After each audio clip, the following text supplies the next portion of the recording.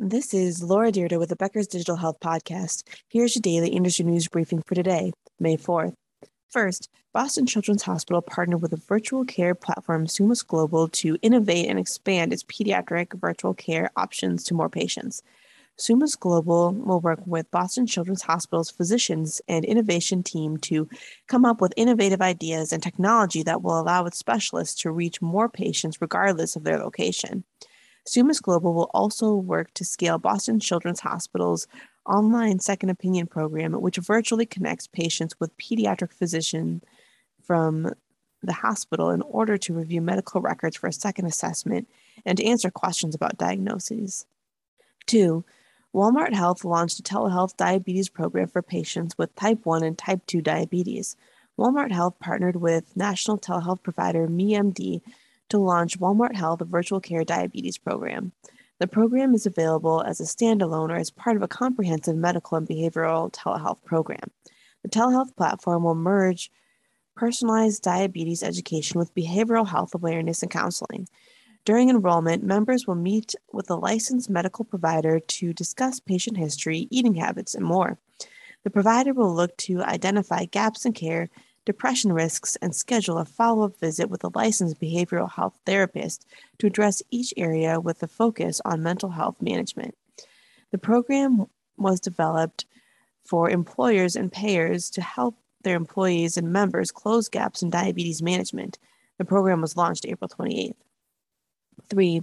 Teladoc reported it will take a charge of $6.6 billion to write down the value of its acquisitions, reflecting the waning market value of its acquisition of chronic care company Livongo. In its first quarter of 2022 earnings press release posted in late April, the company reported a total net loss of $6.6 billion, as well as a non-cash goodwill impairment charge of $6.6 billion.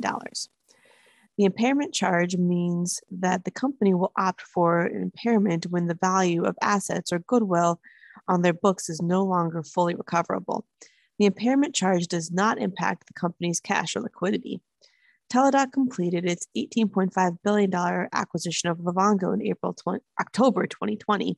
However, the merger has struggled, resulting in a large goodwill impairment charge for the purchase of the New York-based vendor. In 2021, the company posted an $84 million loss in its third quarter.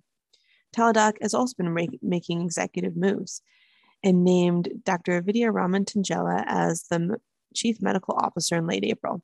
In her new role, Dr. Raman Tangela will focus on a number of critical areas for the company, including health equity, clinical evidence, and best practice and physician training. She began her new role April 25th and reports to Teladoc Health CEO Jason Gorevic. And 4, Meta has made its first investment in Asia with a mental health startup, Amy, according to Forbes. Meta invested $3 million in seed funding into Amy, which is a mental health platform founded in January and based in Singapore. The rising company aims to make mental health counseling more accessible for employees in Asia. Meta's new product experimentation team made the investment. Goodwater Capital, Strong Ventures, January Capital, and Collaborative Fund are also joining the funding round. If you would like the latest in digital health and technology news delivered to your inbox every day, subscribe to the Becker's Health IT and CIO newsletter through our website at www.beckershospitalreview.com.